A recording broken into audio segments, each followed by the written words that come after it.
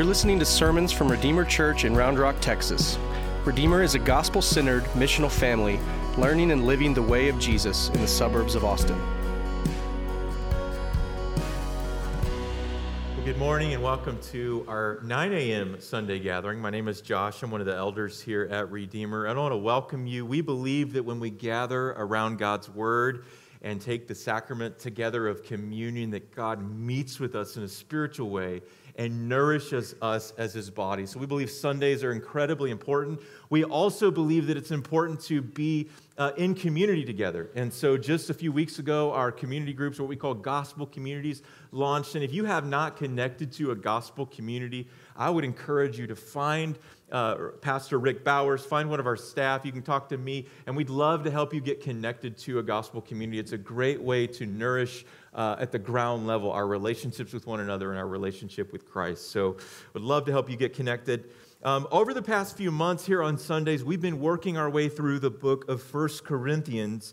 And if you've been tracking along with us, you've learned that first the church in Corinth was quite the crazy, sinful, messy, wayward, often difficult group of people, often more influenced by Corinth than Christ. But the Apostle Paul, throughout the letter, continues to recognize them as saints, as a church of God, and he writes them not in hopes of destroying them or condemning them, but of seeing renovation in their church. That's the theme of this sermon series, is renovation.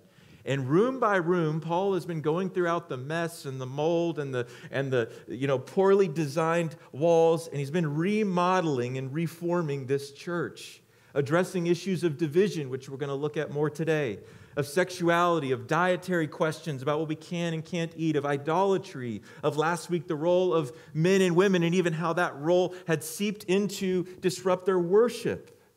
And here in chapter 11, as we continue forward, Paul is going to move further into the problem that they're facing in the context of worship as he looks at their partaking of the Lord's Supper. Now imagine if we, as a congregation, received a letter, and in that letter it told us that when we gather, it's actually worse than if we wouldn't gather, right? That would be a pretty harsh rebuke. That's essentially what Paul is writing to them, is that when they gather for the Lord's Supper, it's actually doing more harm than it's doing good. And here's the major issue we're going to look at in the text today about the supper. The sacred meal that was meant to signify and seal that Christ is unified to us and to His body was corrupted by division. A sign meant to renew and remind us of our communion with Christ and His church had turned into another painful reminder of the church's division and dysfunction. And we're going to look at the text in three main movements this morning. We're going to look at the problem of division, verses 17 through 22. We're going to look at the tradition of the supper reformed, verses 23 through 26. And then finally, we're going to see a warning and a welcome in 27 through 34. So let's pray, and then we'll dig into the text together. Father, Son, and Holy Spirit, we come to you this morning trusting in faith that you meet us when we gather. That although we come in here with hearts that are heavy, hearts that are tired, hearts that are doubting, hearts that are struggling, maybe hearts even that are encouraged, that you meet us and you have grace for us. Lord, help us this morning to see how gracious of a Father you are in giving us the sacred meal of communion. Lord, my prayer is that we would never take again without having the eyes of our faith enlightened to see the fullness of what you offer in this sacred supper. I pray for each person here this morning that you meet us where we are and that you nourish our souls to further love and serve you. It is in Jesus' name I pray. Amen.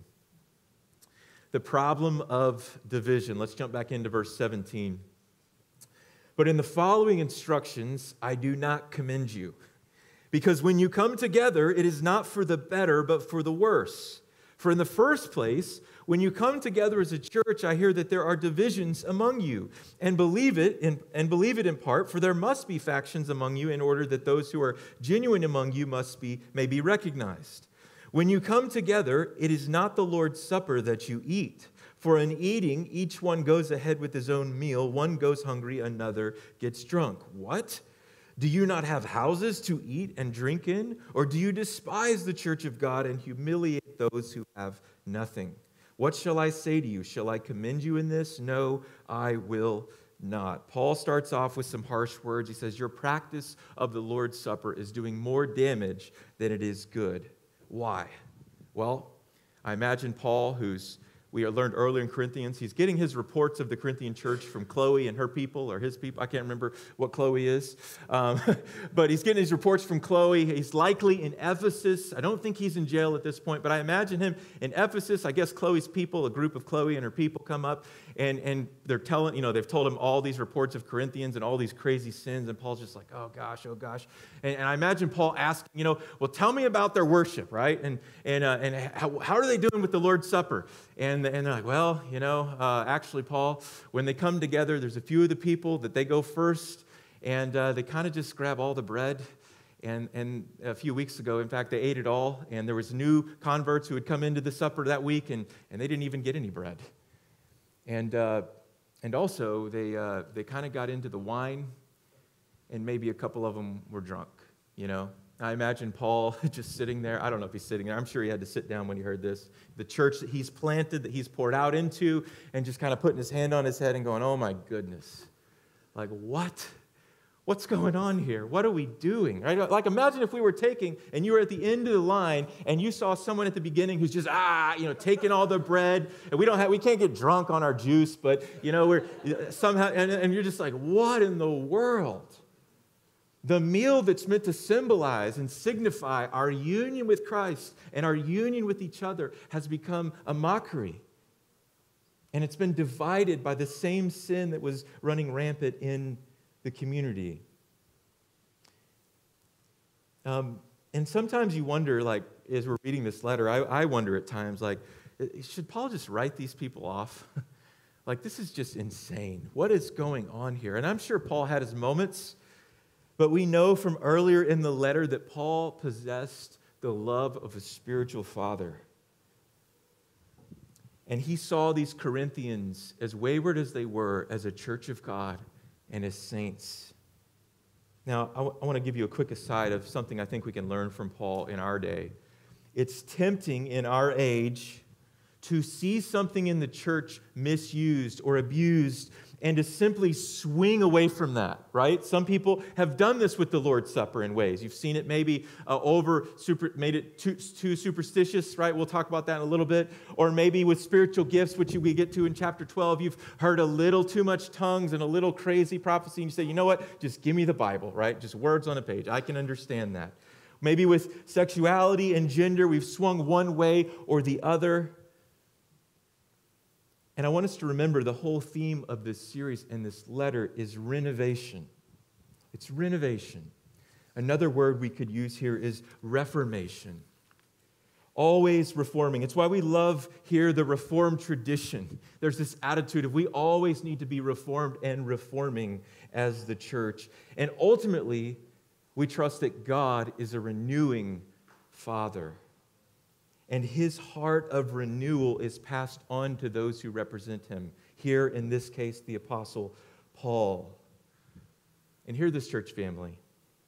This kind of committed fatherly, motherly love does not discard something good simply because it is misused.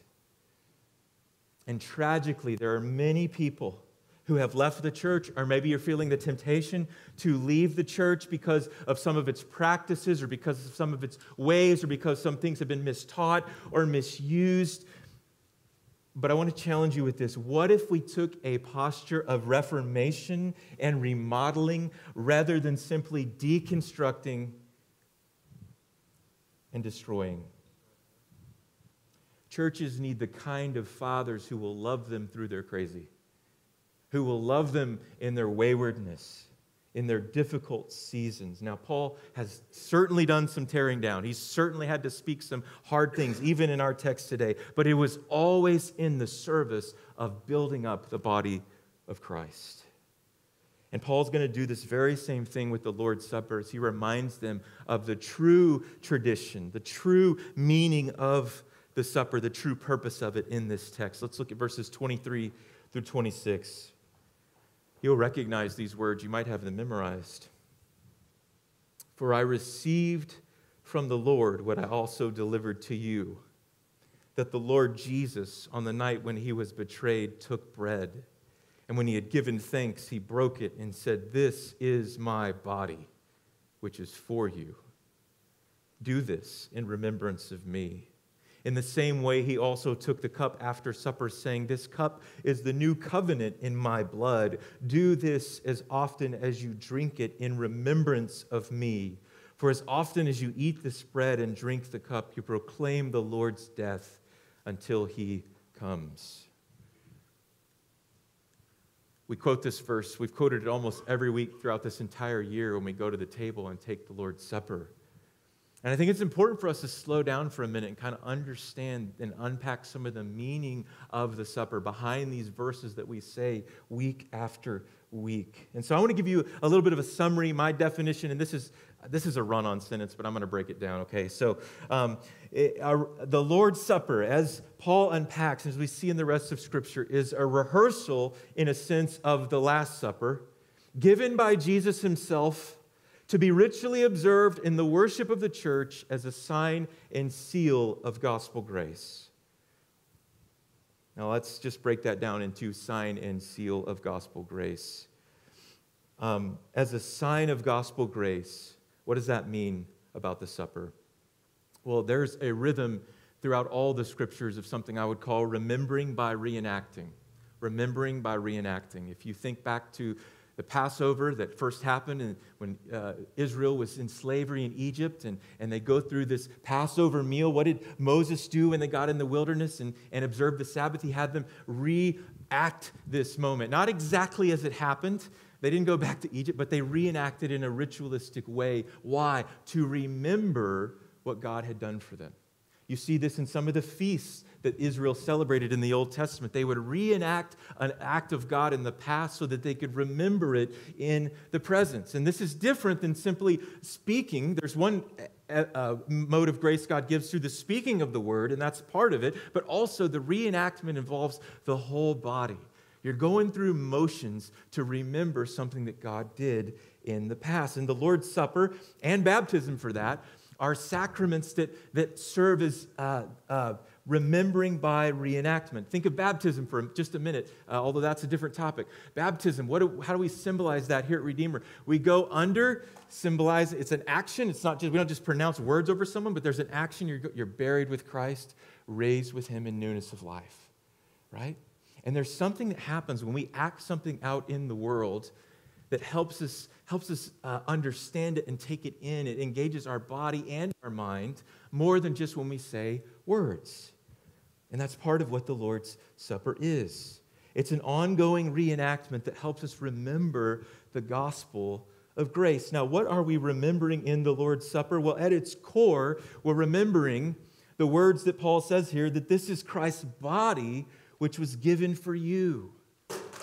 His body, which was broken, so that you who were broken could be one with him and one with his body. There's a vertical aspect of the supper, and there's a horizontal aspect of the supper. It also is symbolic of the new covenant in my blood, which we recite every week, which represents the blood of Christ, which was shed on the cross so that you could be forgiven and welcome into God's family. All of this is done in remembrance of Christ. And it's not, again, a reenactment is not the exact same thing as going back and doing a crucifixion pageant. Nothing wrong with those. But it's a ritual that calls to remembrance what God has done for us. One reformer called the Lord's Supper a visual sermon. Every week you're reminded by hearing, seeing, touching, tasting, and smelling that Christ's body was broken so that you could be whole.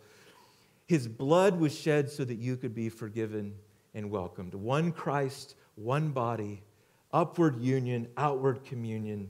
It engages our mind and body. And here's one more thing. I could go on for days on this, but it also signifies not only the past, but the present, what Christ is doing among us, and also it looks forward to the future, that one day we are going to feast with Christ for all of eternity. Now, it's also a seal of spiritual union. And if what we just talked about was all that the Lord's Supper meant, I would make a case that that's pretty important that we do it every week, and just it being a visual sermon and engaging our mind and our body is a reason enough to do it week after week. But I believe that it's not only our mind and our body that the Lord's Supper engages, but it also engages the soul. Did you know that you're not just a hunk of meat with the brain walking around? That you have an immaterial soul part of you. You are a spiritual creature, both body and soul. And God wants to nourish not only your body with bread, but your spirit with the bread of life. You see, just as we've talked about in Corinthians, the dangers of idolatry, where there are physical actions taking place that engage spiritual forces that Paul is going to say might seem like they're these attractive other gods, but actually they're demonic. Like, don't mess around with that. Just as there's spiritual encounters in the negative way with right worship ordained and given by God's word, there are encounters with the beautiful Christ. Not just something that happens in my head, but a spiritual encounter with the living and risen Jesus. And this happens when we worship as a church, when we come together. God's promised that when we come together around the Word and sacrament, He's going to meet us. But it's especially true when we take the Lord's Supper.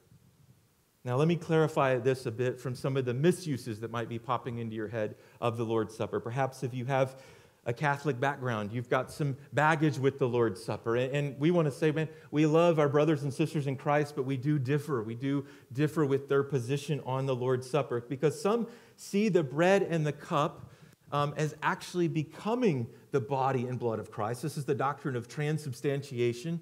And there's such a literal understanding that they believe that the real presence of Christ, His physical, resurrected, crucified body, comes and becomes that in us. And there's this weird mystery, and I won't go into all that doctrine, but essentially they're kind of dragging Christ out of heaven into the elements of the bread and the wine. And we respect them and we love them, but we disagree with this view because we think that it can become superstitious. And ultimately, at times, it can lead to the elements actually being the end point of our worship, not a means to point us to something greater.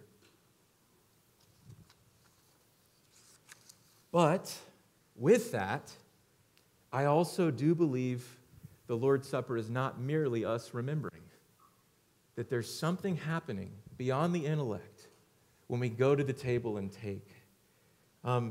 John Calvin, who, by the way, if you haven't, I don't agree with everything Calvin says, but on the Lord's Supper, there's nobody better. That's my biased opinion. He says this, and he's speaking again here of more the Catholic view at his time against it. He says, "To them, Christ does not seem present unless He comes down to us, as though if He should lift us to Himself, we should not just as much enjoy His presence. For if the mystery is heavenly, there is no need to draw Christ to earth that He may be joined to us." Let me say this in a more plain way.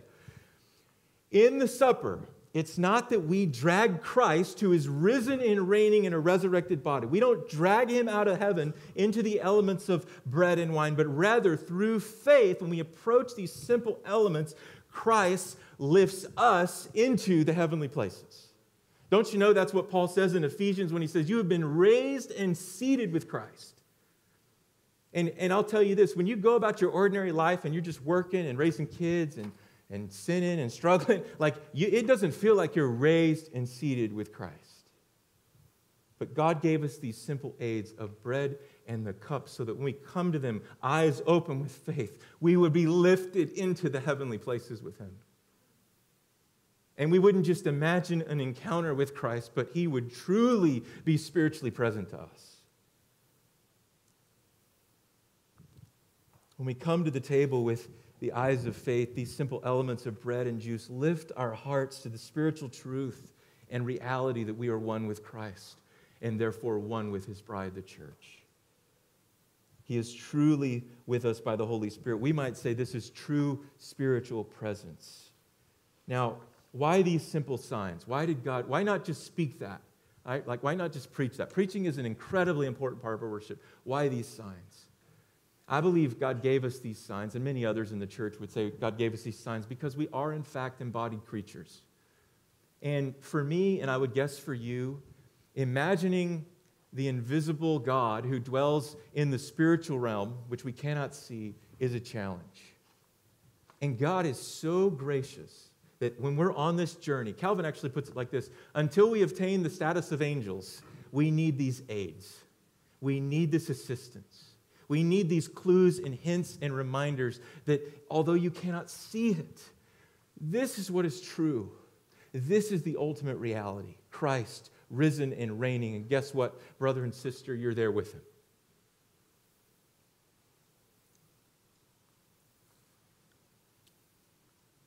Listen to the Heidelberg Catechism explain this beautiful truth about the Lord's Supper. It says, how does the Holy Supper remind us and assure you that you share in Christ's one sacrifice on the cross and in all his benefits? In this way, Christ has commanded me and all believers to eat this broken bread and to drink this cup in remembrance of him. With this command come these promises. First, as surely as I see with my eyes the bread of the Lord broken for me and the cup shared with me, so surely his body was offered and broken for me and his blood poured out for me on the cross. Second, as surely as I receive from the hand of the one who serves. Think about that this morning as you go to the table. And taste with my mouth the bread and the cup of the Lord, given me as sure signs of Christ's body and blood. So surely he nourishes and refreshes my soul for eternal life with his crucified body and poured out blood. When we take the Lord's Supper, there's more going on than just us acting. That is a beautiful part of it, reenacting and remembering. That is a beautiful, important part of it. But there's more going on than just what meets the eye. Sometimes when we come and take, our feelings align with what is true. Maybe you've experienced this. Maybe you experience this when you're singing a song, when you're coming to the table and you see that Christ is going to meet you there.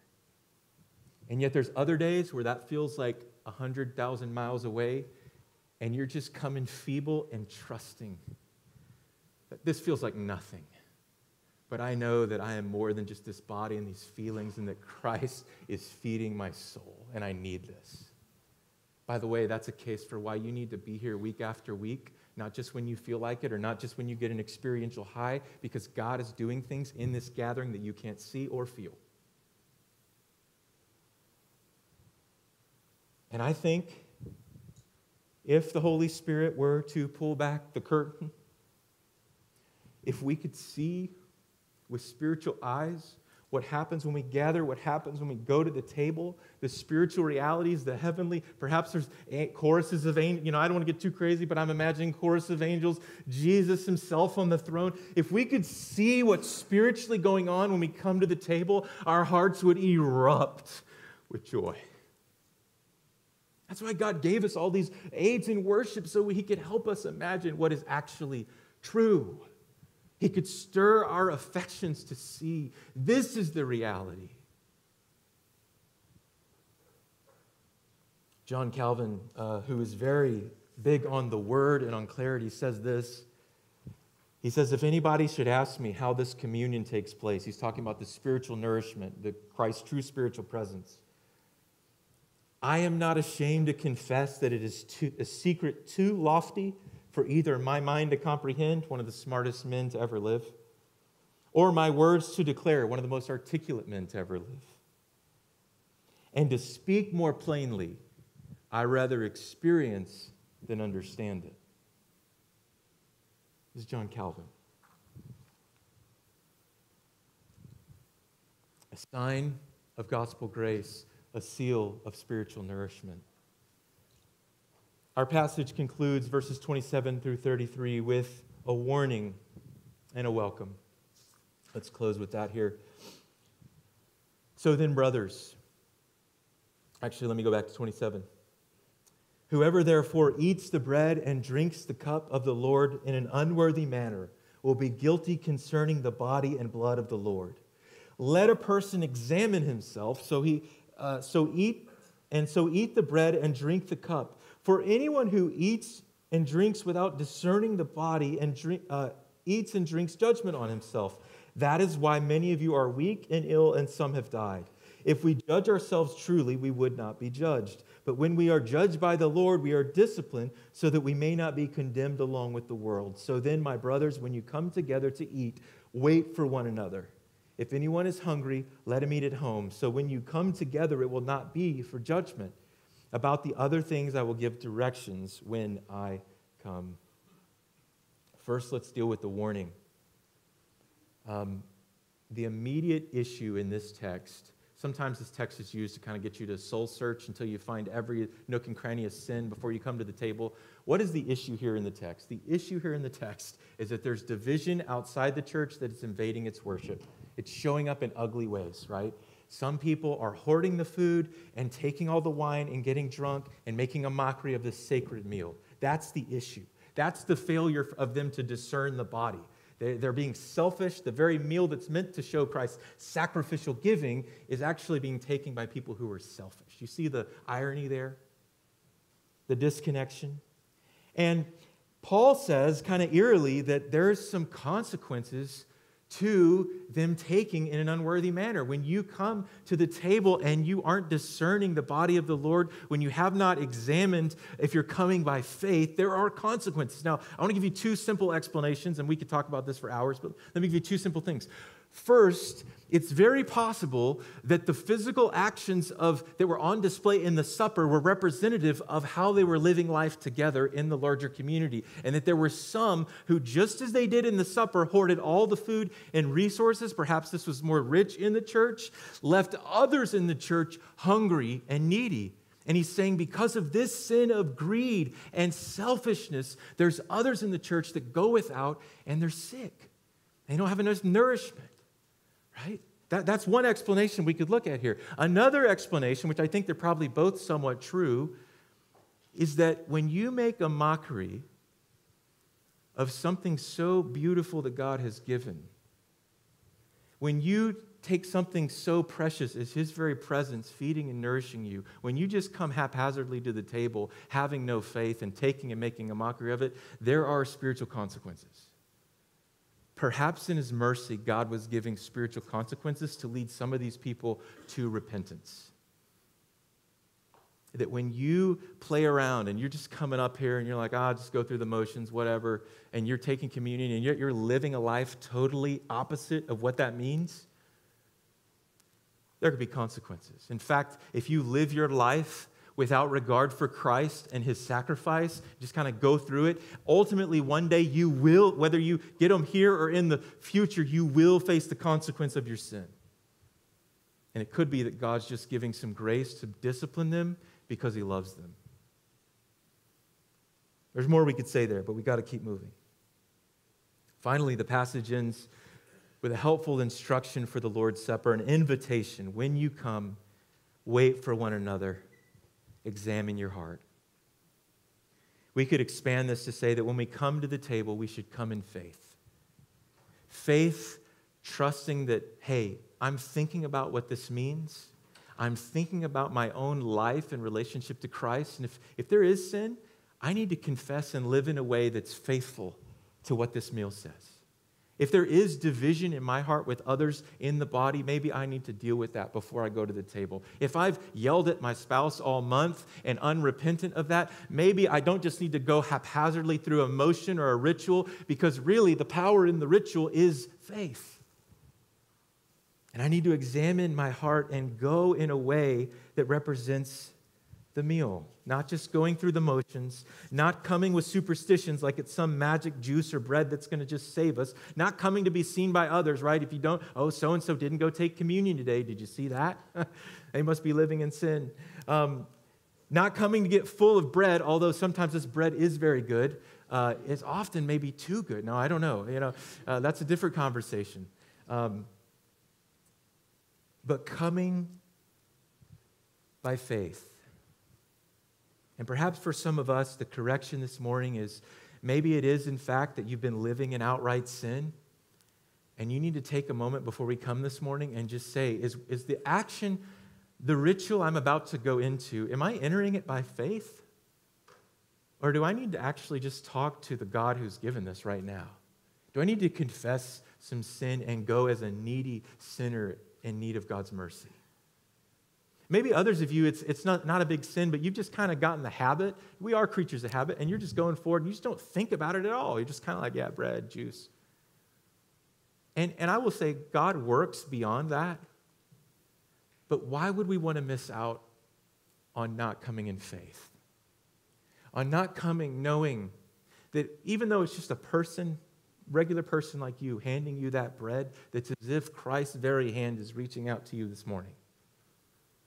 It's as if his very blood is being given to you this morning to declare that you are mine. You are cleansed.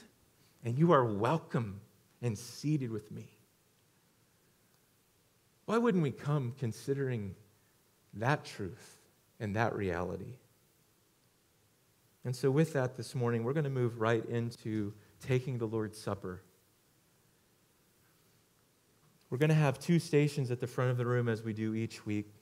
We'll have 2 servers, one holding out the bread, Christ's body given for you, one holding out the cup of the new covenant in Christ's blood to you. If you need gluten-free, you can let your server know. But before we go to the table, I want to give you just 30 seconds to do what we just heard, to examine your heart, not to see if you're worthy. You're not worthy, newsflash. But to examine, am I going in a way that's consistent with what this means? And to just consider the beauty of what you're about to do. So I want to give you 30 seconds, then I'm going to read the words of institution again, and then the table's going to be open and we'll take it together. Let me give you 30 seconds to just talk to the Lord.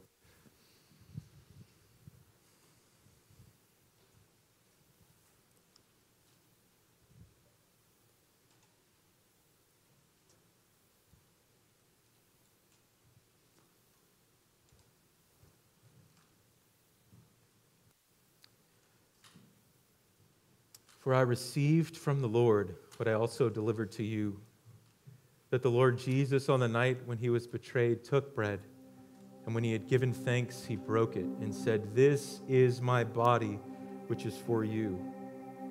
Do this in remembrance of me." In the same way, he also took the cup after supper, saying, "This cup is the new covenant in my blood. Do this as often as you drink it in remembrance of me. For as often as you drink this bread and eat this bread and drink the cup, you proclaim the Lord's death until he comes." Church family, Christ has died. Christ is risen. Christ will come again. Let us come to the table in faith and feast upon him. Thanks for listening. If you are looking for info, find our website at redeemerrr.org or download the Redeemer Round Rock app from the Android or iOS App Store.